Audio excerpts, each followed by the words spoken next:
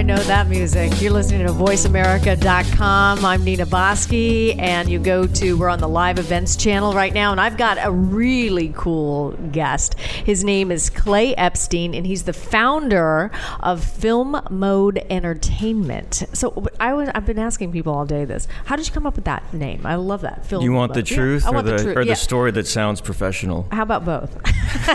Tell me the truth, and then tell me the one that you... I'll do the other way. Yeah. Professional answer is I wanted something that sounded French because my wife's French. Okay, that makes sense. And I wanted something that made sense in English as well. So mode is the style of film. Oh, there you go. There you go. So, And the truth? Yes. I'm a big Depeche Mode fan. Oh, the band from the 80s. I love it. And I see the engineer shaking his head, yes, right on. See, there's always a story behind the story. So tell us a little about your history. Let's get into your history, because you have quite a history here in some of the films that you've been a part of. Yeah, I've been in the business for a while. I went to film school. Where'd you go? Cal State Northridge. Cal State North. They've got a great program. Yes. And I had the dream of being the next, the Jewish Tarantino, and Robert Rodriguez was a big influence. And you go to film school, especially at that time. This was the 90s when independent films was a genre even at that time, right? Yeah. So we had this fantasy that we could go make this incredible film and do what Rodriguez did. And I went to film school, and that was great. But you get into the real world. Hello. And you realize that it's not so easy. Exactly. But I did get lucky and got a job soon after film school. It was that summer, and got a job at a company that doesn't exist anymore called Kushner Lock, but it was a company that came to AFM for years. It was this world. So I got into this world, the independent world, distribution marketing, right after film school. So I was looking at the dates, and I think this is my 17th or 18th AFM. Wow. So that's scary. Same hotel. We're in the same hotel, Lowe's in Santa Monica. Same hotel. So you got into it, which is really interesting as a filmmaker. You go into being an aspiring filmmaker, and then you get into the sales, marketing, distribution of it, which is a lot of what we've been talking about today, especially for new filmmakers. They don't realize it's not just about a vision and being the next, Tarantino, et cetera, Rodriguez, right? You've got to be able to, oh my gosh, how am I going to distribute my film? How am I going to make my film, et cetera? What did you learn along the way, given the fact that you worked for those companies, and this is your 17th year? Well, I certainly have appreciation for filmmakers, which I think is one of our advantages at the new company, because I started out in production. I did some industrial videos and a few really bad short films, and then a very bad feature film, none of which anyone saw but my mother. But we do have the appreciation for filmmakers, and we know it's really hard to make a film, whether it's good or bad or long or short. It's not easy to make any film, so we respect that. And one of the things that we really wanted to make clear when we started Film Mode is that we are a filmmaker-friendly company. Everyone says that. If you walk down the hallway, everyone will say that, but it's the actions that you take, and the filmmakers and producers will be the ones to decide whether or not we are a filmmaker-friendly company, and that's certainly our initiative to be. Well, it's interesting you should say that, because my theme seems to be today looking for people that say what they do and do what they say. Right. And that's not an easy task to do. Absolutely. When you're walking up and down these halls, let alone in the industry We're itself. salespeople. It's easy to say anything. Yeah. It's easy to say anything, especially in the space that we work in. But truly, our actions will be the deciding factor. And I think it's indicative of our slate is indicative of what we've been able to accomplish so far. We have 10 films. We started in March. Wow. We're not even a year old.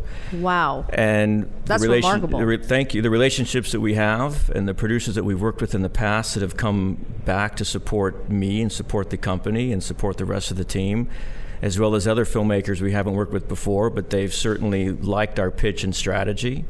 And we've done this is our third market with the company, and we've done everything that we say we were going to do, and more so. So tell us a little bit about your film company. You took, obviously, and the thing that I like about it is that you also have years of experience. So it's not like you just decided, I'm going to start my own film company. You have the years to prove it. So what exactly did you want to create when you started this company, and what's the foundational kind of mission or core value of it? I always wanted my own company, and luckily that never changed. That could have changed. Certainly that wish could have changed. But I think it actually grew stronger. And as the business has gotten tougher, you would think, well, it's nice to have a stable job and not have to worry about, where the company's going to make the money to pay your salary. But the opposite happened for me. I actually got more concerned about not having the control as the business got tougher, because I'm relying on another entity to be able to bring that in, to be able to pay my salary, right? So I wanted to take more control of what the future is going to bring. But that was certainly the final deciding factor over the last maybe 2 years, as the idea started to really become clear. And over the last 12 months, it really started to come into focus. So how does somebody like a company like Film Mode, right, get 10 to 15 films past, this in March to now? I mean, that's quite an accomplishment. I'm tired. I bet. So what exactly are you looking for when in the kind of films that you're getting off the ground? It's a good point, because we've actually been submitted, many more than that. So you can think, if we're only picking up 1 out of every 10 films that's submitted, we were getting submitted quite a few projects as well, not just completed films, projects as well, because we can help filmmakers and producers get the film, completely financed and pre-sales and that as well, get it into the marketplace. But we're looking for films that have an audience. And that, of course, are films that have a commercially driven genre and commercially driven content. That, of course, starts with cast, genre. Is the film well made? Is it paced well? In some cases, it's the idea good. Mm-hmm. There are films that may have a great idea and a great marketing. Maybe there are other problems with them. I think we've managed to get the best of the level that we're representing. We're kind of in the $2 million to $3 million range right now, and we're getting the best of that range. And it shows all of the films are getting some level of U.S. theatrical release. Wow, so there's some. Okay, that's right. Great. So whether that's a deal we've done about half of those deals, and the other half, the films came to us with already that deal in place. But that is a real nice sign that the films we're getting are the best of this space, and that's certainly a great place to start. And you mentioned that the business is getting tougher, and yet I wanted, in some ways, more control over my destiny. How has the business gotten tougher, and how is there more opportunity now, given the landscape? It's gotten tougher in several ways, obviously, and I came into it about 17, 18 years ago, right about at the peak of the video years, the VHS and then DVD years, and those were the heydays of our independent space. So unfortunately, I didn't get to benefit from those years, but I worked for people that did. And even though I wasn't in the middle of those years, I certainly remember at the tail end of it, and I worked for plenty of people from that space. It was very easy to sell movies back then for a lot of money. We had no internet, we had very little piracy, there was no transparency. The sales agent was controlling information. The territories were able to protect the content that they bought and acquired. And in the heyday, a VHS tape you would sell to a retail store, you'd sell it for $150. Remember the price tags on those rental tapes you used to get, and the price would say $85.99. That's what imagine all those video stores buying tapes for that price from a distributor, and that tape costing them 10 cents to make, right? Then the rental and the sell-through, right? And they needed a lot of content, right? There weren't that many channels on TV. There weren't as many video game consoles. There was no YouTube and free internet videos. No more not as much fragmentation. So that was the heyday, right? And from there, we've been declining. And with that, it gets better for some areas and more challenging for others, right? It's fantastic for SVOD platforms with financial backing and the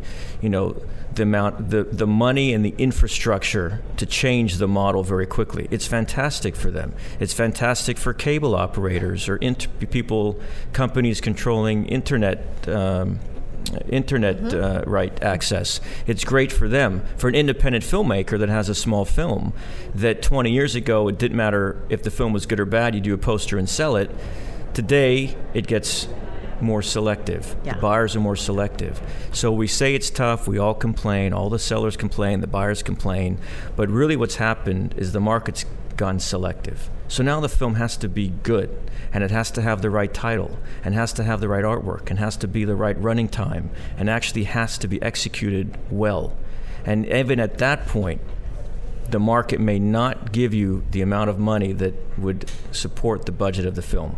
So it's a very strange industry that we're in. We're in an industry where the cost of manufacturing is actually more in many ways than what the product is worth in the market. And where do you see the future of film going? Where do you see it? 5 years from now, 10 years from now? I hope I can predict a year from now. 5 years is very difficult. I'm hoping that it will eventually swing back. We're certainly in the age of TV and series right now, as it's pretty obvious. Yeah. So many of the platforms and networks are producing these incredible TV shows, and that's not really the independent space. You really need a platform or a network and quite an infrastructure to do that. So we hope that the viewing habits of the consumers worldwide swings back to great feature films, because that's the world we're in.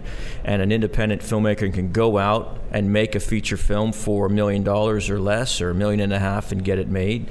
We hope that the viewing habits swing back. I think it's going to get more selective in the near future. It will get worse before it gets better. And I think that also it needs the trends needs to catch up with the filmmakers. If you think about it, to make an independent film that you're raising money for, that you don't just have a very wealthy uncle or a film fund to go shoot, it's going to take you a while to raise that money. Yeah. So you have an idea, you write the script, you raise money. What is that, a year? Mm-hmm. If you're lucky, it's been a year. If you're lucky. Maybe 18 months, maybe 2 years. I know filmmakers, it's taken 5 years, and then they finally raise the money and make the movie. But the idea they had might have been what the market wanted 5 years prior when they came up with the idea. They don't have the luxury that a studio has, right, to spend their way into the awareness of a consumer, right? They have to make films that have the intrinsic value. That's the quality of it, the cast, the genre, etc. So I think that just that notion, and to think like that, needs to catch up with the filmmakers and the producers, and there needs to be that timeline needs to be shrunk, if at all possible, which is very difficult when you're raising money, and it takes 18 months to raise money. Sure does. So, well, we're going to have to wrap things up, but one thing I'd like to ask you, and you may be open to it, you may not, do you want people, if they do have a great script, a great idea, to be contacting you, or it's like, we're inundated, no thank you? If they're fully financed, and they have Chris Pine, Chris Evans, Joel Edgerton, Ethan Hawke. Come talk to you. Tom Cruise.